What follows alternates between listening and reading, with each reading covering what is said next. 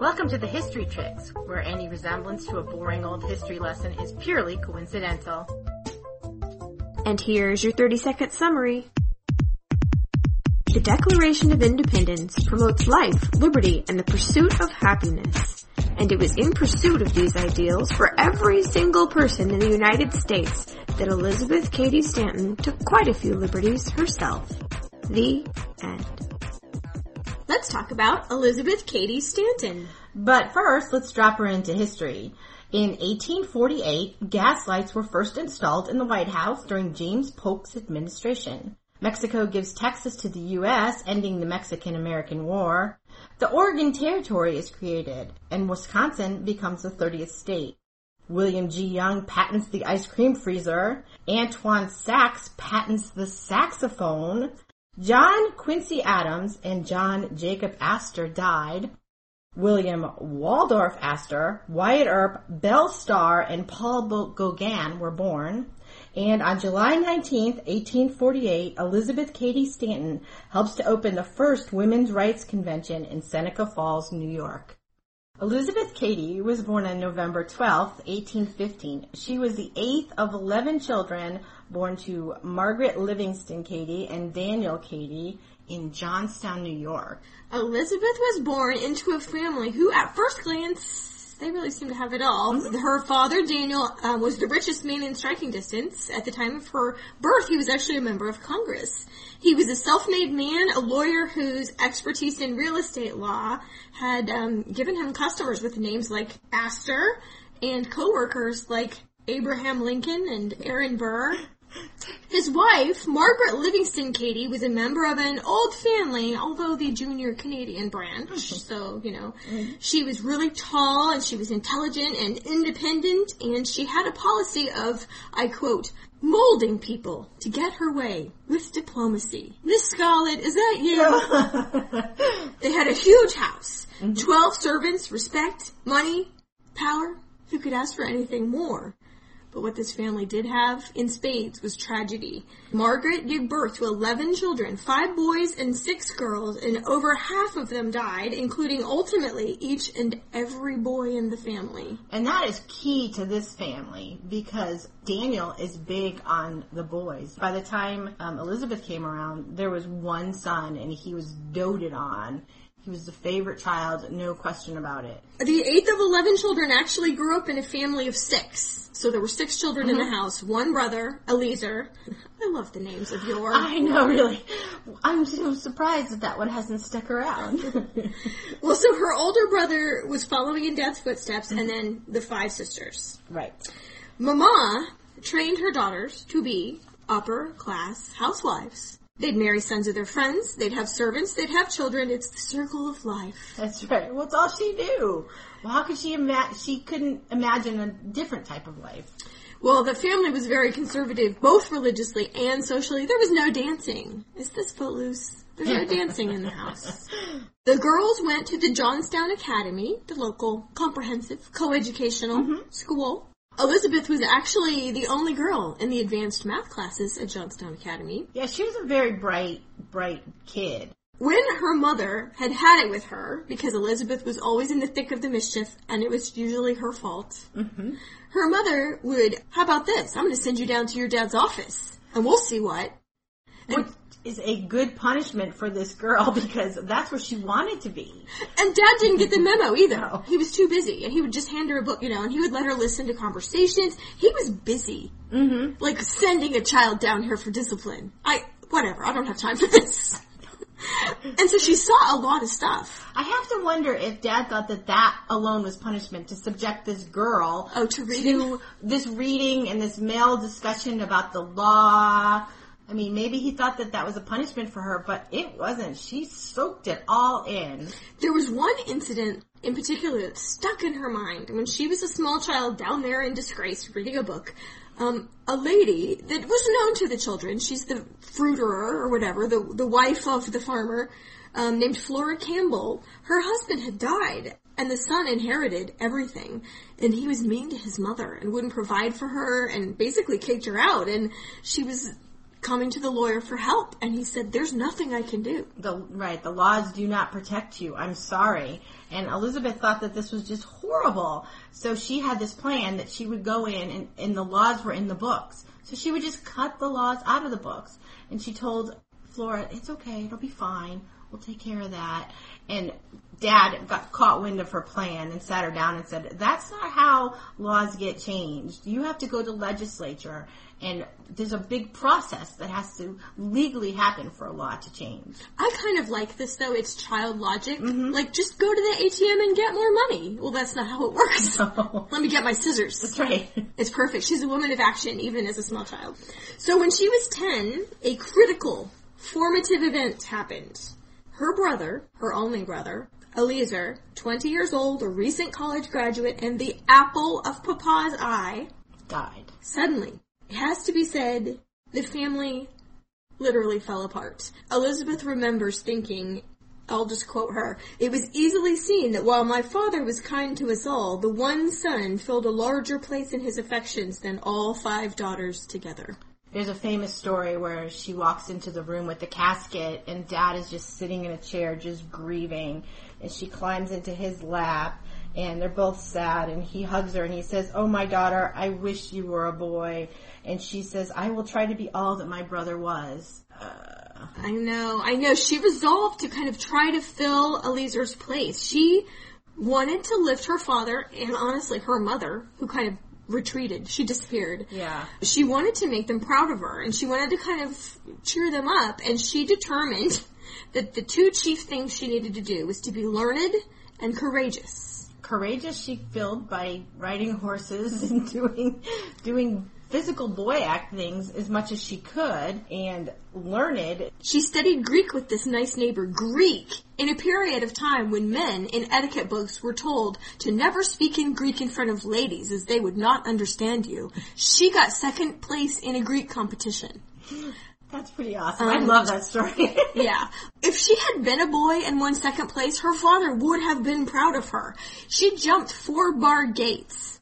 That's high. That's freaking scary. Yeah. She was awesome. If she had been a boy, everything about her would have made her dad's heart swell with pride. But as it is, there was nothing. There was one brief period, though, where Papa, I don't know, was she a circus act or whatever? He would rush home, snatch her embroidery out of her hand, toss it on the couch, hand her a book and say, so-and-so's coming to dinner. I want you to debate him. Read up. So she was kind of a parlor act. And it's kind of weird. He kind of encouraged her while she was still little and cute. Mm-hmm. But as she got older and older and womanlier, it kind of became that, like, she was a strange monster of his own creation. No, I can see that. He was the one who'd encouraged her to read anything in his library. She adored him. Yeah. She wanted to please him, so she did what he said. Well, she was bewildered because she had proved herself as good as or better than any boy, so what was the deal? She just could not fathom it. It was the time of this cult of womanhood, a time like the 1950s, when domesticity was the key, and there were ladies and there were women, and the 2 shall not meet. Do you know what I mean? Yeah. I mean, ladies stayed in the kitchen, in the nursery, and in the church. At 15, she was ready to go on with her education some more, and she really wanted to go to Union College, which was the alma mater of her recently deceased brother. But she couldn't because girls were not allowed into colleges at the time. It just wasn't possible for her to attend. So she attends the Troy Female Seminary, which is the best education that she, as a young woman, could get at the time. She mocked it later, saying that she didn't learn a thing there, but here's what she studied there. Listen to this. This is a good school, people.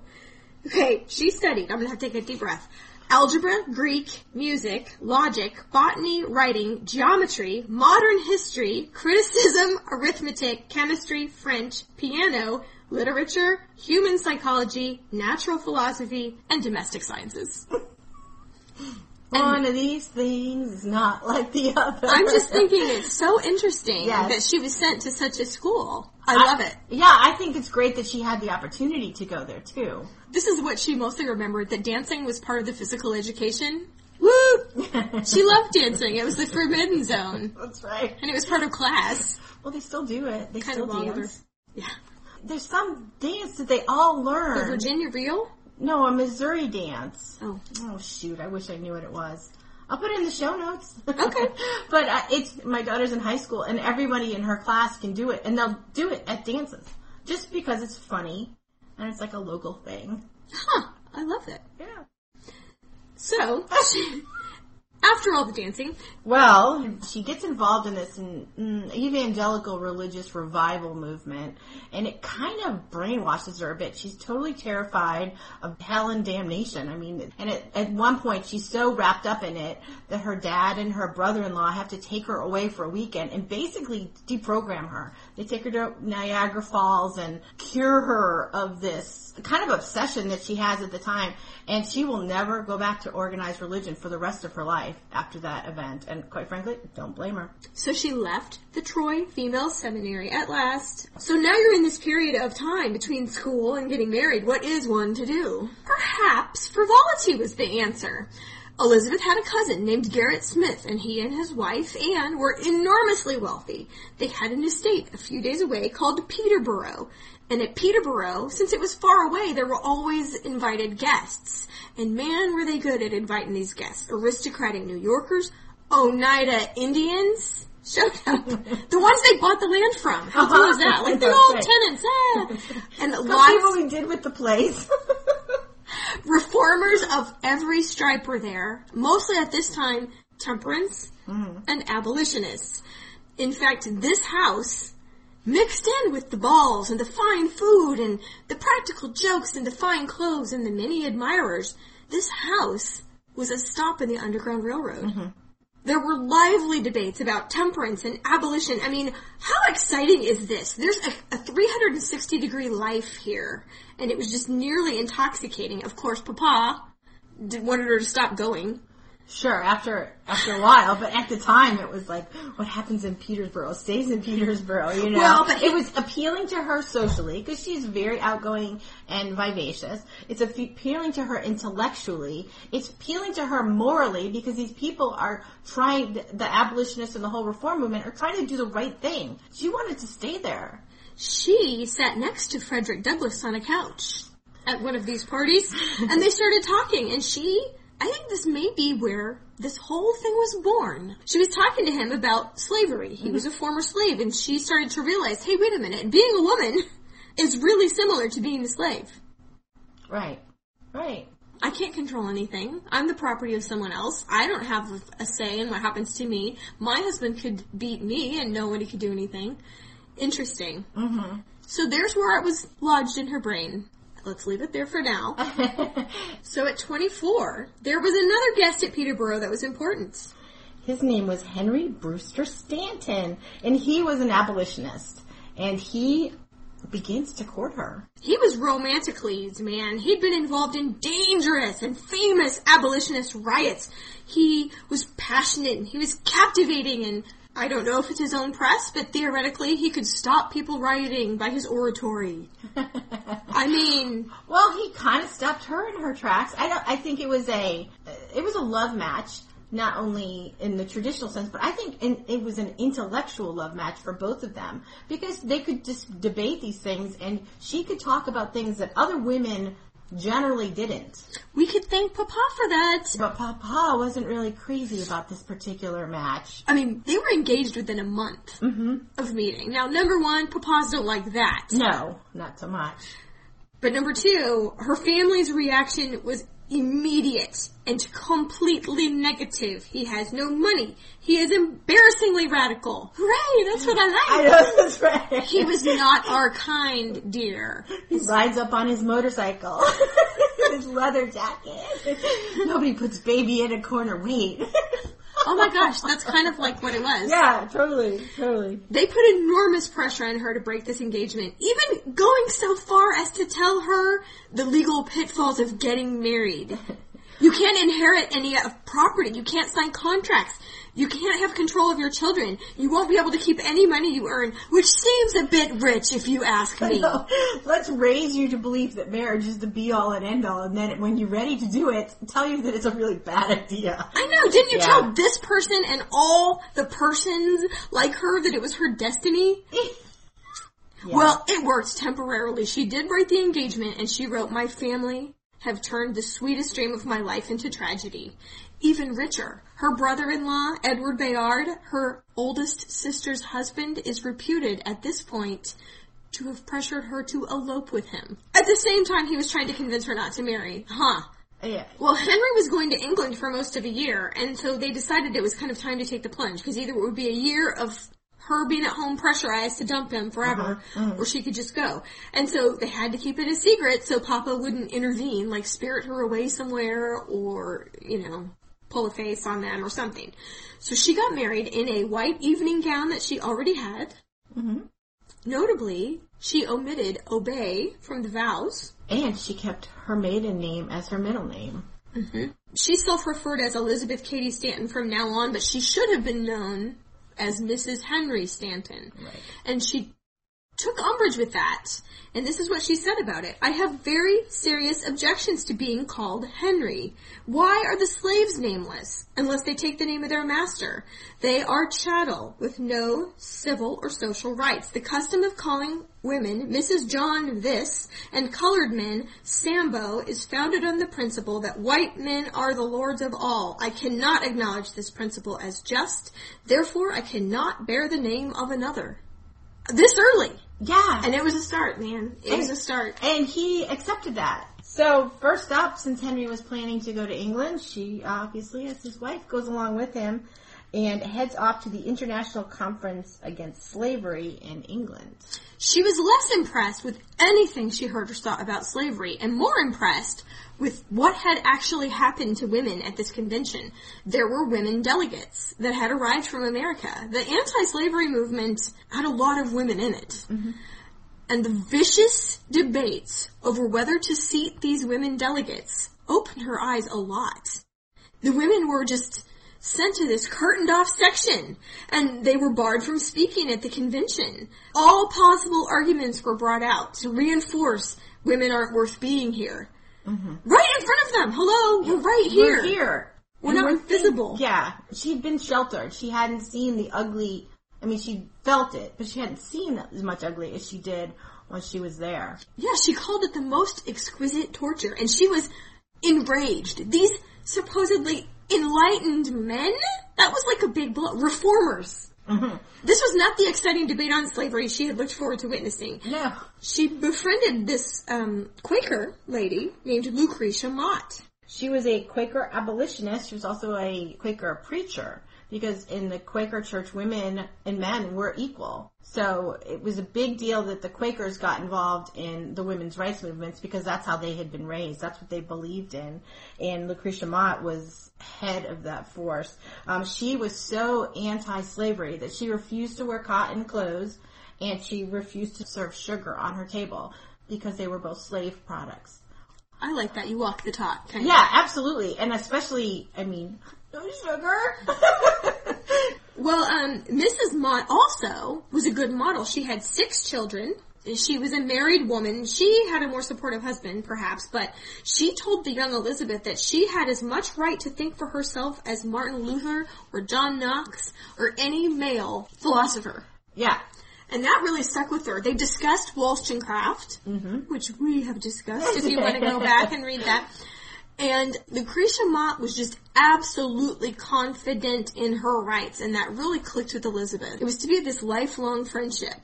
Yeah, it was, and it also sparked behind the curtain while they were in their observational role at this convention. It sparked an idea that they should have a convention for women's rights when they get back to the United States. Back home in the United States again, they set about mending fences with Papa. Smart.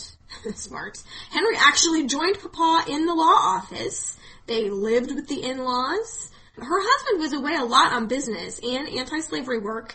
Still, he must have been home often enough, because within 4 years, Mrs. Elizabeth had 3 little sons. Daniel, Henry, and Garrett. Her father, her husband, and her cousin. These names, Well, Henry's work was not as profitable as it might be. Papa gave them a house. Gave them a house in Boston, and Elizabeth went to housekeeping. And you would think that she'd feel tied down or resentful about this, but she was completely energized. She studied up on housekeeping, which makes me laugh. Her first instinct is to get a book. Hermione Granger from Harry Potter. My first instinct is to Google, but whatever. Yeah, no, that's great. She loved Boston. She loved living there. She loved the people that she hung out with. Hello, they hobnobbed with Nathaniel Hawthorne and Ralph Waldo Emerson, who are like dinner companions. It's good. She said, "It is a proud moment in a woman's life to reign supreme within four walls, to be the one to which household matters are referred." She also, get this is, I guess, a lot like me. She read up on child-rearing methods and largely just discarded them. Yeah. She thought, because she had been overly disciplined in her youth, or at least yelled at, Papa never really did pull out the belt, but nobody was that permissive. It was very strict in her house. Elizabeth was a very liberal-minded parent, I think, and she would never require her children to attend church, which was a big deal at the time, but none of them were required. And she was very, I want to say, almost Montessori in her, which is why she she does remind me of the way that you parent. Mm-hmm. I just love it. So at this time of her life, Elizabeth was as content as it was possible to be, really. Her husband was starting to earn money. Her children were happy and healthy. They entertained frequently. Right. As Susan said, she had freedom because she had servants in Boston. I know. There's Irish servants everywhere. Yeah, what's not to love about this life? She could spend as much time with her kids as she wanted to, which was a lot more than a lot of moms at the time. Oh, yeah. But she also had the social aspect because she is a very social creature. It was a good life. Intellectually stimulated. She could go to meetings and lectures, mostly about temperance and anti-slavery. They seemed to go hand in hand, didn't they? Yeah. Temperance would kind of feed into abolition, would feed into temperance, and it was interesting. Those were the first two big reforms that were percolating. She kept up her correspondence with the lady reformers she'd met in London, but really the only reform activity she engaged in at this point, when her boys were really little, was circulating petitions for the Married Women's Property Act. And so that just guarantees that women could hold title to property in her own right. And that was kind of an easier sell because the papas that only had daughters were on board with this. Right. Because they're not going to give, Downton Abbey, all their money away from their daughters to these sons-in-law who may or may not be good stewards of it. That aside, though, domesticity was the order of the day, and it may have gone on so for the rest of her life. Really, had her husband not decided to try his luck in politics in a town called Seneca Falls, New York. It would turn out to be a pivotal decision. This seems like a good time to take a break. So when we come back, we'll talk about life in Seneca Falls and the changes that Elizabeth makes.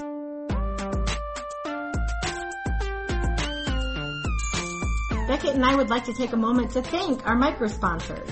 Like Sally, Judith, Francis, Tiffany, Bees and Books, Ren, Kaylee, Donald, Aaron, McGee's Closet, Mary, Kate, Jessica, Shelley, Terry, Bryant, Rose, Anne-Marie, Anne, and Kathy, who clicked the donate button on the website at thehistorychicks.com. We really appreciate it. Thank you. And we are back. So here we are in central New York, and Henry's off on the nearby rail line to Buffalo or Albany or Washington, D.C. or any number of places. He was elected to the state senate. At last, his dreams are coming true.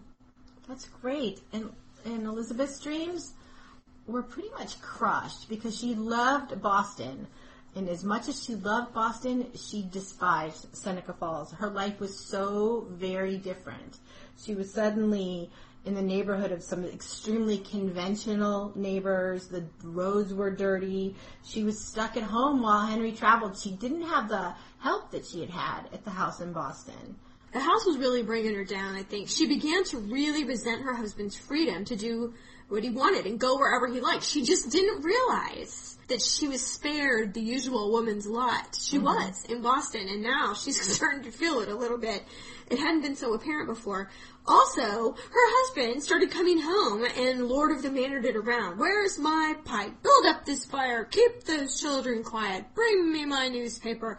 And she now wrote, as I contrast my freedom with my bondage, I feel that because of the false position of women, I have been compelled to hold all my noblest aspirations in abeyance, to be a wife, a mother, a nurse, a cook, and a household drudge. She said she suffered from mental hunger, too. I mean, this is like so sad. This really vivacious, outgoing, almost socialite in Boston is suddenly thrown into the life of most women at the time. What a shock. So she got a note. Lucretia Mott's coming to visit her sister nearby. Would you like to be our guest? She'd love to see you. Yeah.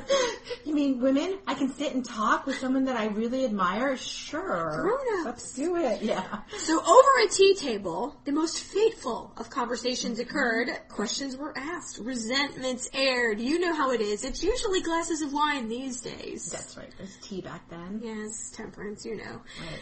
And before this meetup of 5 women was over, 5 women, by the way, all of whom had children and were married, not the, quote, disappointed barren spinsters that they were later marketed as. These women came up with the idea for the first women's rights conference in America to be held right there in Seneca Falls to discuss the position of women in society.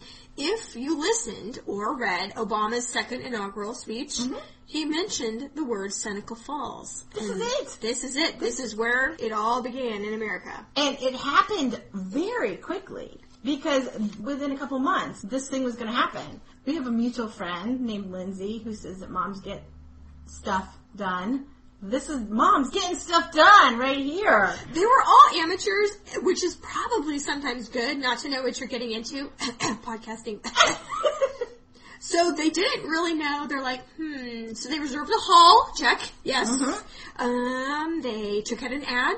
Check. Just a tiny little ad. That's it. So they're all well-read and intelligent women, and they decided to base their manifesto on Thomas Jefferson's Declaration of Independence.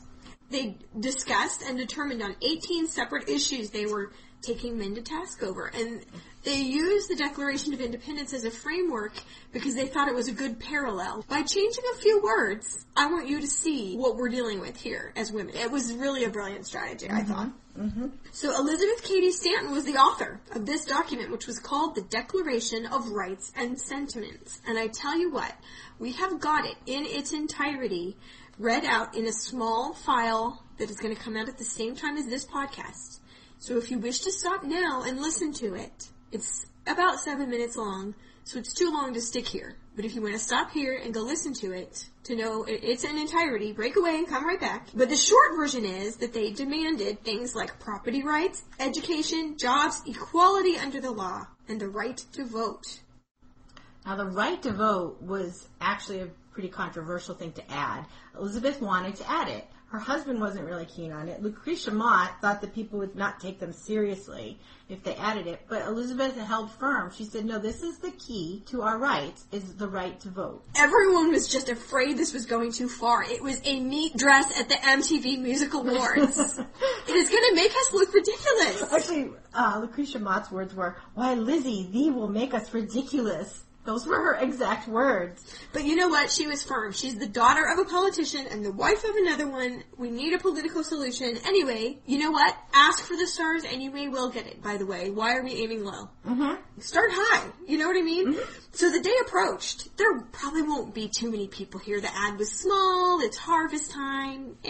Au contraire. Oh, absolutely. 300 people turned out based on that tiny little ad from only about 5 miles around. I mean, that's a high percentage of the people in that area that decided to go to the church that day and hear what these women had to say. And so here they look out, gulp. It should be noted that even this meeting, it was kind of unseemly at this time for a lady to preside over a meeting. So Lucretia Mott's husband stepped in as the boss of the meeting. He was like the MC, called to order, etc. Right. So Elizabeth does her first public speaking. Can you imagine? Well, it should be noted that Elizabeth's husband had proofread her speech and then left town in case this thing left a stain on him. So here's Lucretia Mott's husband in the thick of it. So, qui es más macho? Is what I'm saying. Henry, you... But I'm going to go back to this. He was a good husband for her in that other husbands would have forbidden it and made it so that she couldn't attend or even be involved in this particular project. Okay, fair enough. I mean, he might have been a little bit of a like, okay, I'm just going to back out of this room. Back out of this town. I know. But he could have done more to stop her, and he didn't. I can see the point. Right. He is a man of his time. So the Declaration of Sentiments was read out and debated paragraph by paragraph. The one, just like they thought, the one that had people jumping out of their seats and yelling was number 9. Resolved, it is the duty of the women of this country to secure their sacred right to the elective franchise. Everyone's like, can't we just leave this part out? Everything else will be so much easier without this. And Elizabeth answered tartly, you know what? We would not feel so bad being excluded if just eminent men could vote, but drunkards, idiots, foreigners, barkeepers, they could vote, and we can't vote. I mean, that kind of goes back to the child. Like, we are as good as most men. Maybe not all the eminent men, fair enough, but we're as good as most men, and so therefore, why are they excluding us? She, like, literally couldn't get it. So, no.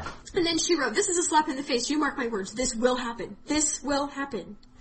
Her first speech, and she's all in the face. I know, that's fantastic. I love it. So there's great grumbling in the land. This is, man-hating from the podium. In a church at that. Speaking of men, Frederick Douglass, the only man of color on the premises, in fact, jumped to her defense, and he said, voting is the way these others will be possible. Even so, number 9 just squeaked it. Yeah. It barely made it in, by the way. Yes, that was great of Frederick Douglass to step up and do that. Well, so the storm freaking broke when the details of that meeting came out the next day. The church leaders freaked out from the pulpit. Newspapers, for the most part, not all, but for the most part, condemned them as, quote, radical heretics. Conservative women condemned them as unnatural creatures. So negative. But Elizabeth saw this as kind of a good thing. Well, there's no chance this is going to fade away for want of notice. No. Any publicity is good publicity. Is good. And I want to say that 100 men and women signed that document. 100 that day. 1/3 of the people there signed that document, which is kind of a big deal. That is. And because I'm going to forget it later, by the time the women got the vote, only one person that signed that document was still alive. Man. I know. Man. But how awesome to be that one woman at the beginning right. and then at the fruition. Well, Elizabeth said that this will start women thinking, and men too. The greatest fault of mankind is that it just will not think. And she was actually quite right about that. Let's call Seneca Falls the big explosion. It was like big, loud, and over. But, like any explosion, it sent out sparks. All these little sparks all over the country that just smoldered and smoldered. Some of them caught fire right away. In fact, the very next women's conference in Worcester, Mass., there were 1,000 attendees. Okay, some of them fired up right away, and some of them just gathering and gathering for years and years, 70 years in some cases. But that was the place that sent them all out in the first place. It was. And it kind of made a name for Elizabeth Cady Stanton. I mean, she was at the center of all of it. Kind of famous. She actually, interestingly, did not attend another National Women's Conference for 10 years, but her presence was felt at every single one because letters from her, speeches from her, were read out at the beginning of every... I mean, she was the authoress of the agenda of all these conventions. She wrote letters and articles, distributed petitions, and had 4 more children. So obviously Henry's still on the scene. That's right. And she kind of got into this period where the classic problem, balancing work, which energized her and made her feel whole, with all the work and involvement with her family. Those older boys, by the way, what the heck? One of them shot his brother in the eye with an arrow. One of them put the baby on a raft and pushed it out into the lake. I mean, maybe we needed more eyeballs on the older boys. But anyway, the family seemed loud and jumbly, and it just seemed very involved and not formal. Like, you'd think of families at this time of being very disciplinarian and formal, and it was just like running everywhere, and they would come in and yank on her dress, and she'd bend down to listen to people, and it was just, I get this impression of her as a really good mother. Yeah, I think so too, and I think she was very devoted to her family, but extremely torn. How many years ago was this? This is just, it's still the case. Yeah. I mean, unbelievable. It's just, it's our burden. Well, I think it's very telling that everyone in that village remembers her as cheery, vivacious, and haggard. Makes me laugh. Now think of your favorite mom that you know in your life who has a ton of kids, and she's probably exactly the same way. You know, the ones that love it and Yeah. You know, they live for their families and are torn just like she was. So her cousin invented this new style of clothes called the Turkish dress. She loved it. It was long pants and a knee-length skirt, and she's like, I can carry the baby and a candle. Well, that's good. I mean, nobody's tripping on their face on the stairs with a baby and a candle in her hand. That's good. This practical and kind of lightweight dress spread all over upstate New York, much to the menfolk's dismay. In fact, her sons were so embarrassed. Like, please do not visit us at school in that costume. They called it a costume. It was introduced to the wider world by the postmistress and newspaper woman Amelia Bloomer. Bloomers. I know. Elizabeth stuck with them in public for a few years, and then she finally thought, you know what? This is distracting from my message. Small boys are throwing stones at me. This is probably not good. She did keep that costume for home. Right. Practical. Very. But she decided that a costume of respectability was a better tactic.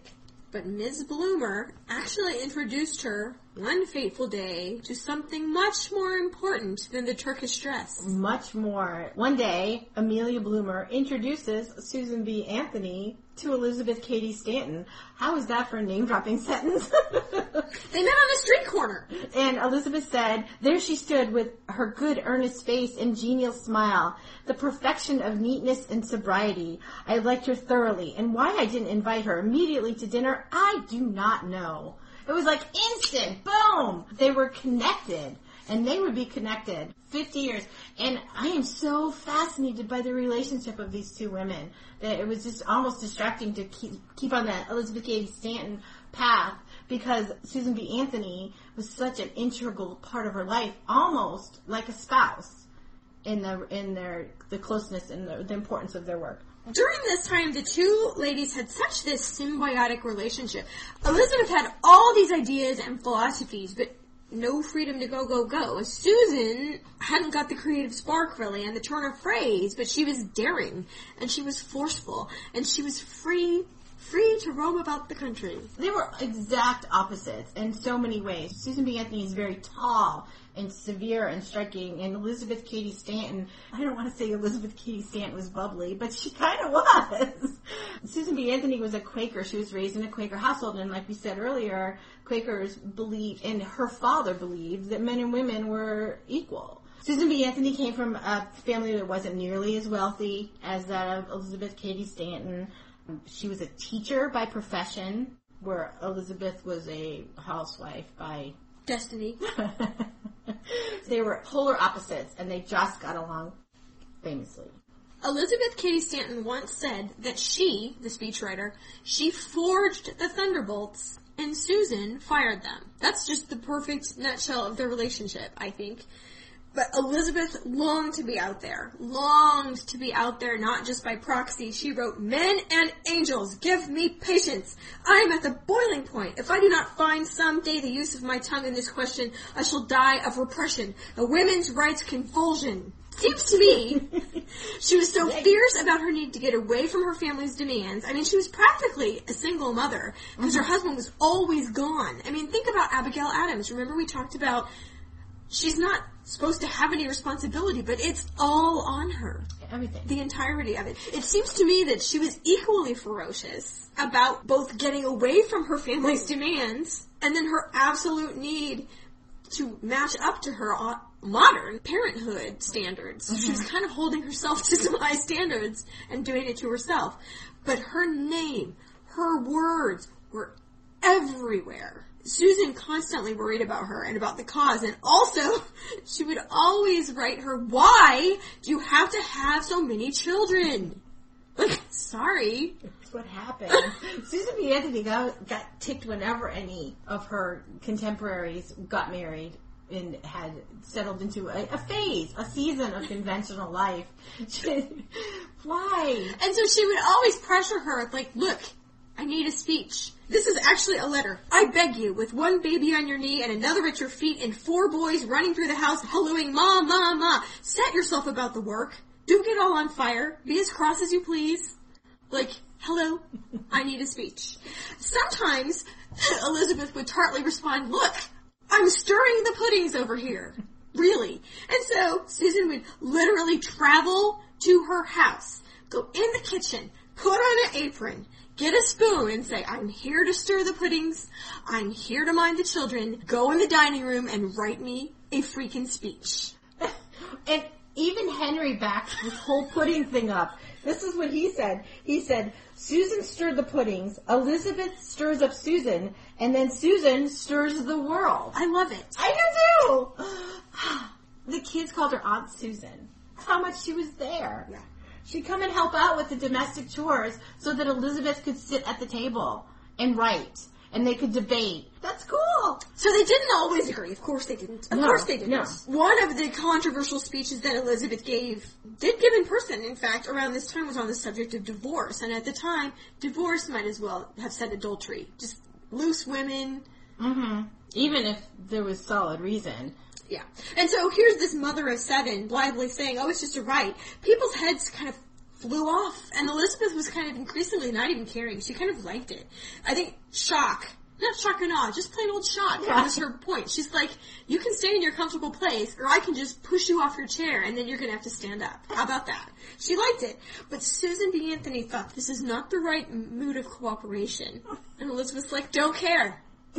So they're kind of like not alike at all. No, they're opposites that get along for a similar mission. You know, something that was kind of bothering me about this, women in the audience during this speech, women, said, well, where are your children right now? Like, impugning her. And then she, later, secretly relieved that she had brought them, said, they're in the next room with their nurse. Where are your children? Like, can't we just support each other? I know. Like, seriously, where are my children? I mean, normally they were at home. This time they weren't. It was good ammo. It was awesome. Yeah. She felt lucky. But, and I have to say that, gosh, that's another thing that we can't get away from. That battle goes way back, Susan. I know, really. She was known to refer to conservative women that were reluctant to seize their rights as jackasses, who she hopes, quote, die out to make way for new women. At a New York State Teachers Conference, there was a vote up about equal pay. Should the women be paid the same as the men for doing the same job? And it was overwhelmingly rejected. These women voted against it. And what Elizabeth said is, the sooner this present generation of women die out, the better. We have enough jackasses in the world now without these women propagating more. Wah! So Susan and Elizabeth's most vivid and nearly break-upable battle with each other came during the Civil War. Women who had been working so hard for the cause of women's rights, kind of one by one, defected to abolition, just during this crisis. Just during this crisis. And Elizabeth agreed. You know, it was her thought if women would be seen to work on this popular, in the North, popular, energetic cause, at the end, so they would receive their reward. Right? Equality. Right. Susan was just horrified. We're abandoning it? We're leaving? She couldn't stand all alone with no one. Poor Susan. So the team threw themselves into gathering signatures for a petition to the 13th Amendment to the Constitution, which abolished slavery. Their work was critical evidence for popular support. Their work, I'll repeat this, was critical evidence for there being popular support for its passage, and the 13th Amendment passed.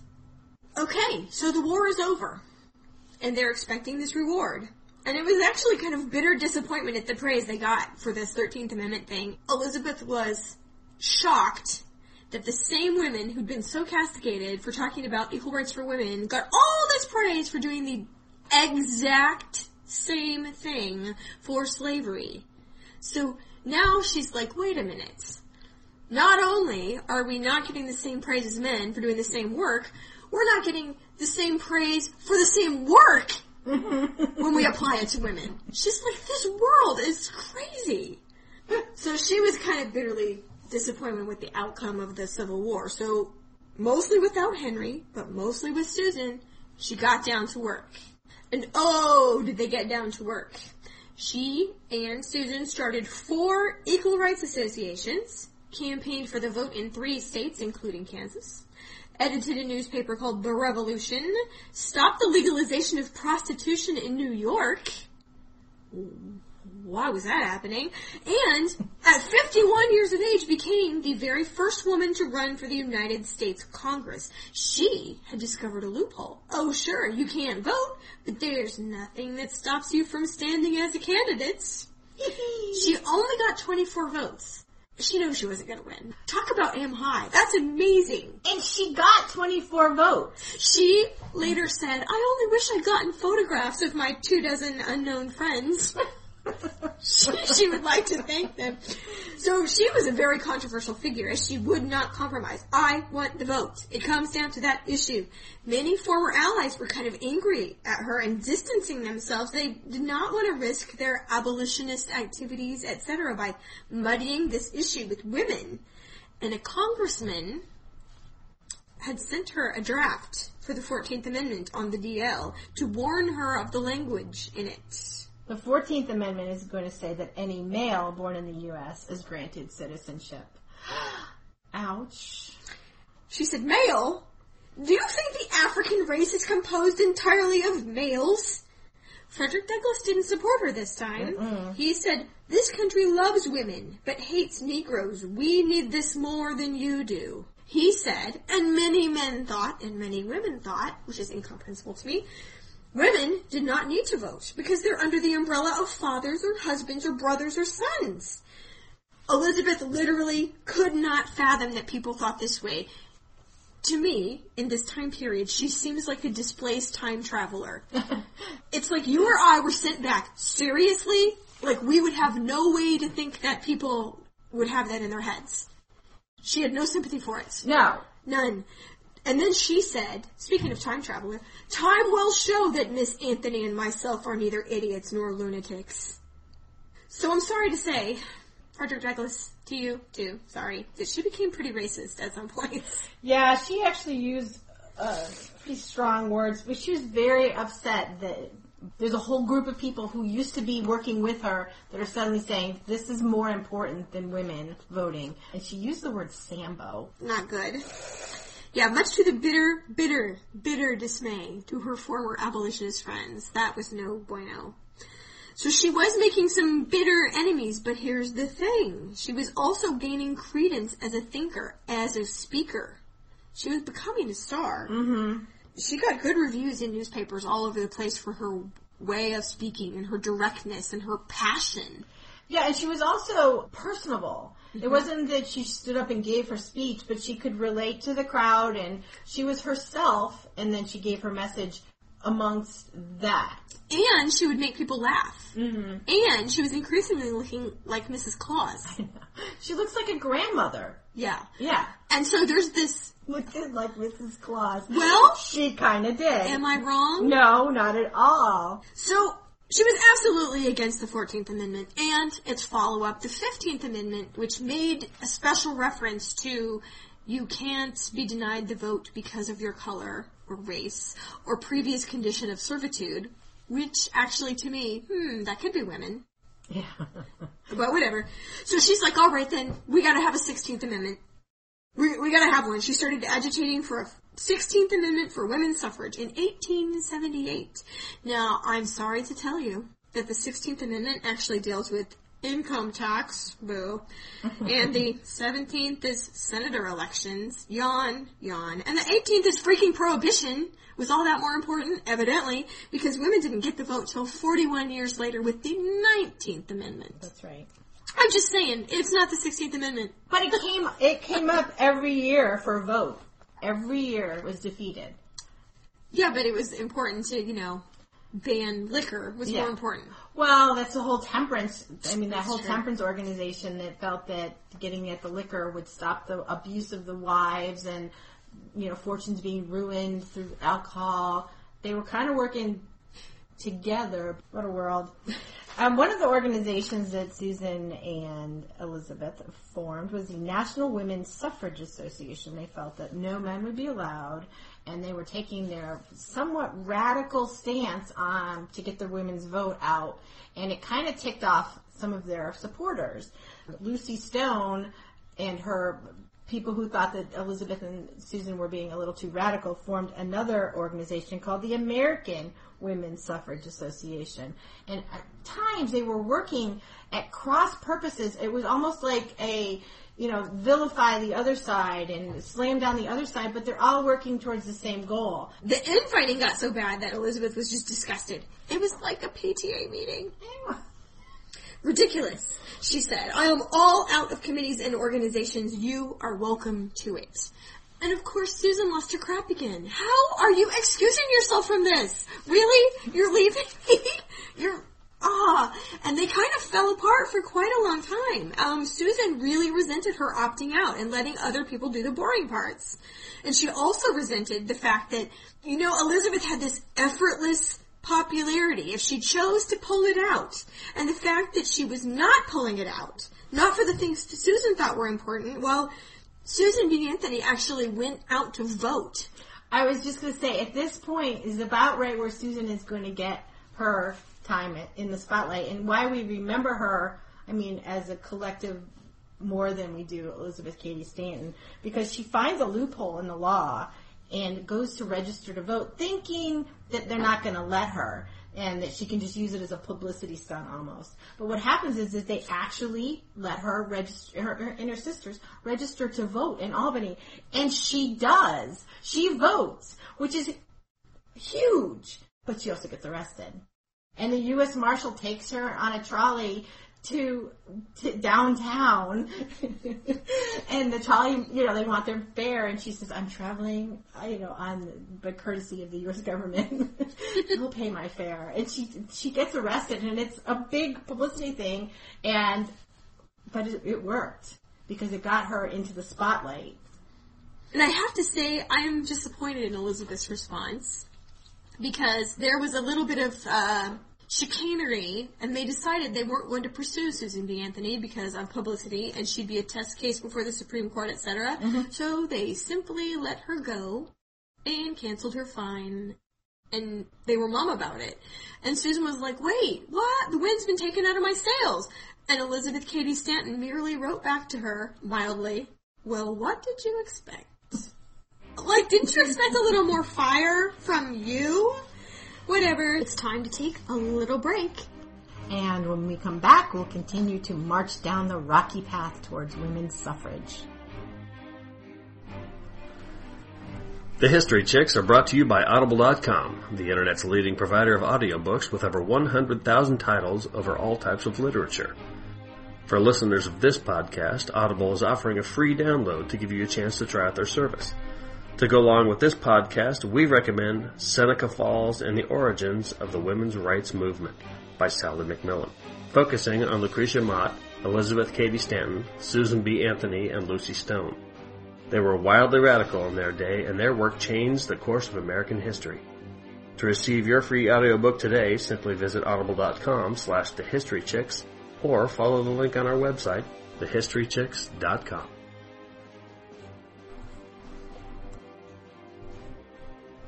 And we're back. So Elizabeth, still out, went to England, where she spoke all over in favor of women's rights. You've seen Downton Abbey. It happens later there, too. Mm-hmm. So she spoke there. She spoiled grandkids. So she's working and familying still over there. Yeah, she's a paid lecturer. She's making a living. So when she comes back, she went on what's called the Lyceum Circuit. So 8 months out of the year, doing speaking engagements at $75 or $100 a pop. That's pretty respectable. Lots of these speaking engagements were in the West, where women were more accustomed to taking charge of their destinies, and Elizabeth liked them better because there was none of this New England conservatism that she was so angry with, Lucy Stone and all those people. She's like, see how it could be? Look at this. She could hold a crowd in the palm of her hand. Crowds of autograph seekers would mob her. And so Susan, exasperated, will you not use your power for good? Please. And so she finally made it up with Susan. She tried to vote. And by this time, people were wise. They were wise. They weren't going to let her vote. She goes, well, I'm 3 times the required age. I'm a property owner. I can read. I can write. And he's like, no. And so she crumpled up her thing and threw it at his face. That's a lot less cool than getting arrested. So at this point, Elizabeth is 65 years old. She moves to Tenafly, New Jersey, and she gets together with Susan and Margaret Gage to write the History of Women's Suffrage. Now, this is going to be a history of how they got to this point and beyond. It's a big deal publication, and it takes them quite a few years. It's about 6 years to get it all together. She's back at the dinner table. She is with Susan and Margaret Gage. You know, who is Margaret Gage? She was kind of a buffer guest, I have to say. Because, you know, Susan and Elizabeth were still a little rocky. By the way, Margaret Gage, incidentally, future mother-in-law of Frank Baum, who wrote The Wizard of Oz. Cool. So, any feminist philosophy in The Wizard of Oz, I think you can blame her. So they wrote 3 volumes of 1,000 pages each. That's a lot. In fact, her children hated this book. They did everything they could to be loud and slam doors and not be cooperative. So that's so nice. Like, yeah, mothers on the phone. Back in the day, mothers at the dinner table, yeah. Her daughters recorded great arguments and screaming fits and people slamming doors and going outside to walk around in circles, and it didn't all go smoothly. History of Women's Suffrage is actually dedicated to several women that had gone before them, Mary Wollstonecraft being the first, which I think is pretty interesting because she has inspired them all along. Lucy Stone, at this point, doesn't really have a big part in this book, even though she's a very active member of the crusade toward this right, but she gave them minimal information about herself, and she did not want Elizabeth to write anything about her. She didn't want her to write her biography in there. So, she's arch enemy. That's how bad it was. Eek! Eventually, though, they saw that they were all working towards the same cause, so those two fighting organizations merged to become the National American Women's Suffrage Association, and Elizabeth is elected the first president. But she thinks the focus of the movement is too narrow, and she often offers suggestions to broaden it, which are politely declined. No, that's okay, dear. This is our focus. We need to get to this. So Susan B. Anthony ended up being the more visible presence. She's becoming the face of suffrage. Yeah. Not only here, but on a coin. Literally. Yeah, really. A coin that didn't work in vending machines. During this time, 4 states do lead the right to get the women the vote. Wyoming, Utah, Colorado, and Idaho, which... all in the West. Just like Elizabeth said, this is where the minds are open. Out here. So the air is free. So it's 1892. Elizabeth, at this point, she's fairly heavy set. She's about 240 pounds. She needs a paid companion to just physically get around. She's losing her sight and she's getting older. It's all wearing down on her. And so she would like to resign her presidency at the age of 76. This is where she writes a speech called Solitude of Self. It was just this definitive statement of what she thought about feminism. It was a demand basically for women to be absolutely self-reliant. She delivered this to the Senate. It's widely considered to be her finest work, and you can listen to the entire text on LibriVox for free. A little quote, though. She said, "The talk of sheltering women from the fierce storms of life is sheerest mockery, for they beat on her from every point of the compass, just as they do on man, and with more fatal result, for he has been trained to protect himself. In an emergency, women must know something of the laws of navigation in the voyage of life." Good imagery, I thought. Yeah.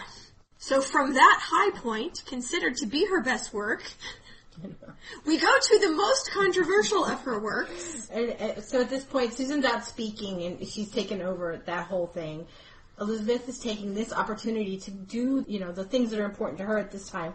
And she writes the Women's Bible, and it's a challenge to religious doctrine that suggests that women are inferior to men. And she goes through the Bible, pointing out things that are sexist almost in the whole Bible. It's kind of like the Annotated Alice. If you've seen the Annotated Alice, the full text of the original book, the Bible, is there, and then with her commentary, footnoted, specific passages and then explanation of her disagreements with them. And it is online, and we will link you up in the show notes if you're interested to take a look at things. It was really, really shocking, though really, in perhaps only my opinion, it didn't condemn God per se, more like saying, this book was written by men in a biased society. It's not that the message was entirely wrong, it's just the details of it were wrong.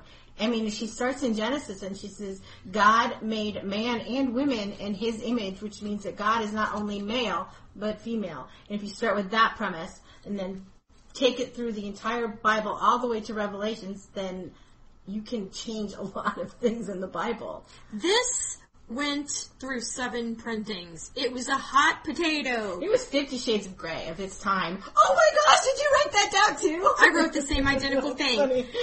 So it was shocking and intriguing and, read widely everywhere. She was continually besieged by publishers to write on a wide range of subjects. She has never lost her popularity, her attraction. People recognize her intelligence. However, the younger women were absolutely furious at her, and they spared no expense distancing themselves from her. No, even Susan thought that the book was just a little too controversial and that it would sidetrack them from their cause. And if you want to know why I think you know Susan B. Anthony and not Elizabeth Cady Stanton, I think this right here is a major reason. I think there was just a great whitewashing right here. They had a vote to throw her out of the movement. Yeah, and Susan was active. She cultivated the younger people, and Elizabeth had pulled back. I mean, so I do think that's why Susan has the prominence, and Elizabeth Cady Stanton perhaps was a little bit more lost in the midst of time. However, their entire lives, Susan had a photo on her desk of Elizabeth Cady Stanton, and more touchingly still, Elizabeth had on her desk a plaster cast of their clasped hands. So if that doesn't tell you what they really thought of each other, I don't know what will.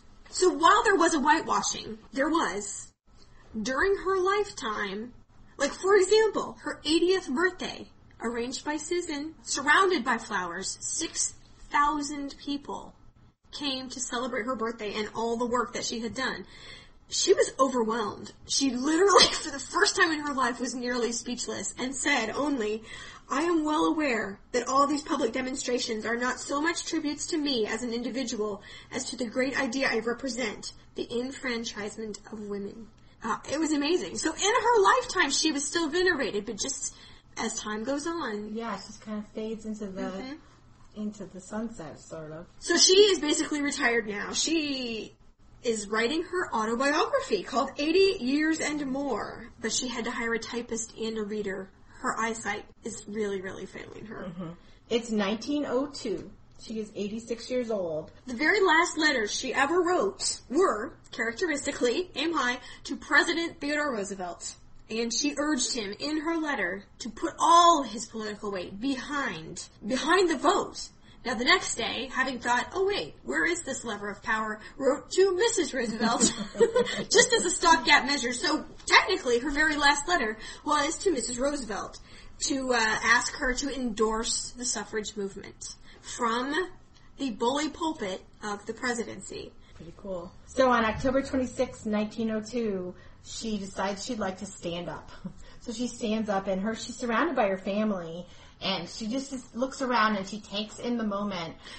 The kids are like, Mama, you're kind of frail. Why don't you sit down? And her daughter, Harriet, later wrote that for 7 or 8 minutes, she just stood there, almost kind of in a zone, almost kind of out of herself, and Harriet thought, perhaps in her mind, she was giving her last address. She takes a nap, and she dies. Now, family legend says that Elizabeth had asked her female doctor to give her an overdose of medication if she became, unfortunate. Now, I don't know, did it happen, did it not happen? There is never, ever, ever, ever going to be a way to know, but Elizabeth Cady Stanton specifically said there was not to be an autopsy when she died. Seems strange to me. Yeah. So, that's family legend. Let's just leave that as legend. It could be true, it could not be true. There's no way to know. It's kind of interesting, though. But she also planned her whole funeral. She didn't want any black. She wanted to be put in an ordinary dress, and she wanted women to conduct the ceremony. The table that she had written the Declaration of Sentiments was there at her funeral, and so was a picture of Susan B. Anthony. A portrait was right there at the funeral amongst the flowers. Susan B. Anthony said, "It seems impossible. The voice I longed to hear for 50 years is hushed forever." It was, dang. Major newspapers put the news of her death on the front page. Some of the headlines read, "Anthony left behind." Man. Wow. Okay, so, wow, was that powerful life something to behold. I'm glad that we delved in. In 1920, 18 years after her death, the 19th Amendment was finally passed. 45 years this was up for vote, and finally it gets passed. The wording of the 19th Amendment is this: "The right of citizens of the United States to vote shall not be denied or abridged by the United States or by any state on account of sex." Now, if that's not enough of a legacy, I don't know what is. She and her mentor, Lucretia Mott, and her friend Susan B. Anthony are featured in a sculpture in the rotunda of the U.S. Capitol building by a famous sculptor, Adelaide Johnson. There was also a highly decorated troop transport ship named the USS Elizabeth C. Stanton in service during World War II. That's pretty interesting. Do you know this? I thought I'm going to go back in time just a little bit, but in 1920, when women finally got the vote, the National American Women's Suffrage Association morphed into the League of Women Voters. Ooh. Oh! How about that? It didn't start right at the vote. It started long before. So as for media that we recommend, here's the very first thing you should do. It's on Netflix streaming as of the date of this podcast. Not for Ourselves Alone, the story of Elizabeth Cady Stanton and Susan B. Anthony by Ken Burns. It's 300 minutes. It's pretty long, Yeah. but it's really good. And, you know, it's a typical Ken Burns with the still photographs, and the Sally Kellerman is the narrator. And it's a very good documentary. I would strongly recommend it. You can also read the Women's Bible and 80 Years or More online, and we will link you up to that. Do you have something else? I do. The National Archive has a site called Teaching with Documents, Women's Suffrage and the 19th Amendment. It was the 150th year of the Seneca Falls Convention, so that project was started then.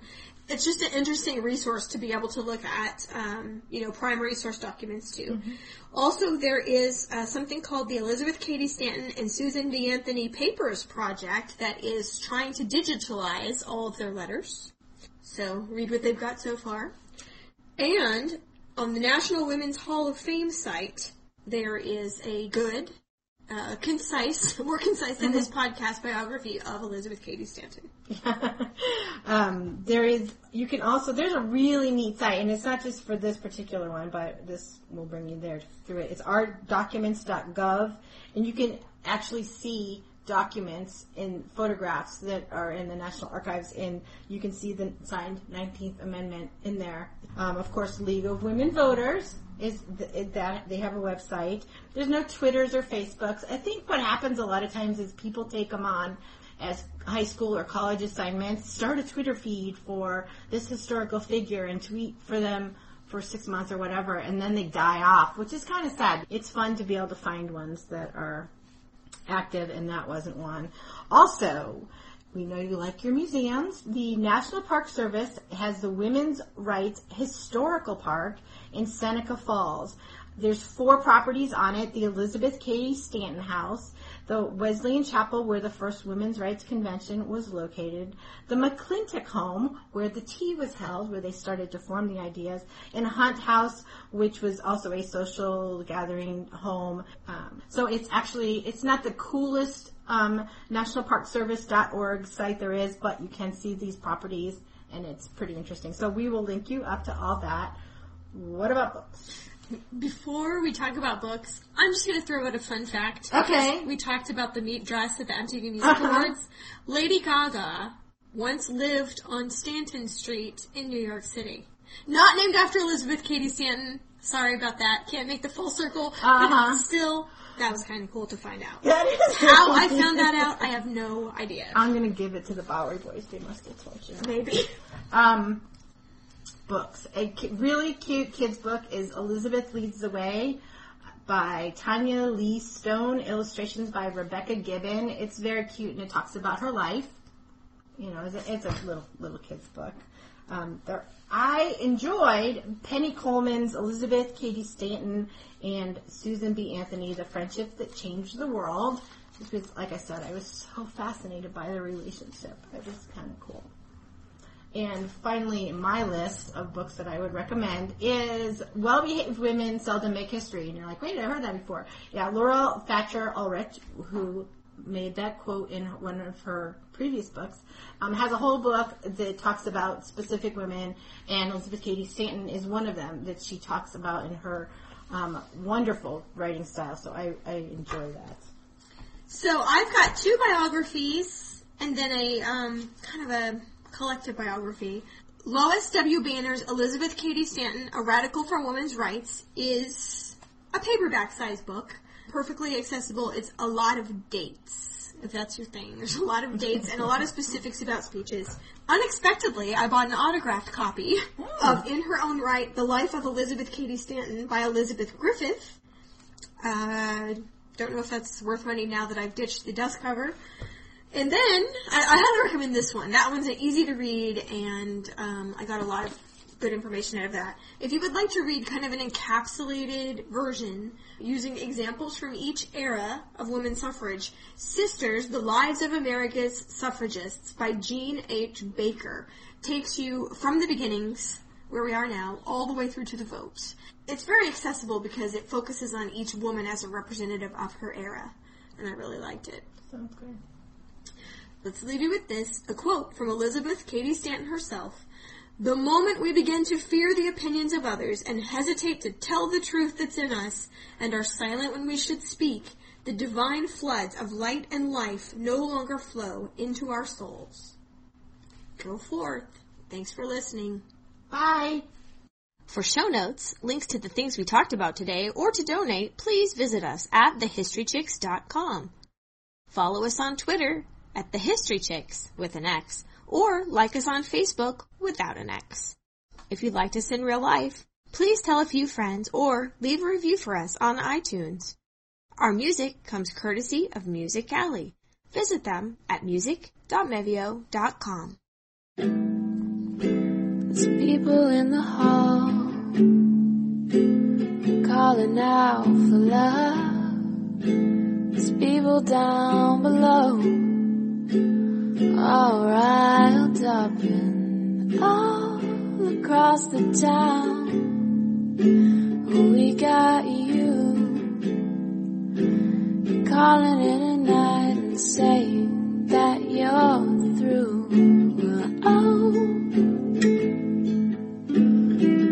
how I loved that time when all you wanted is just to keep the fire.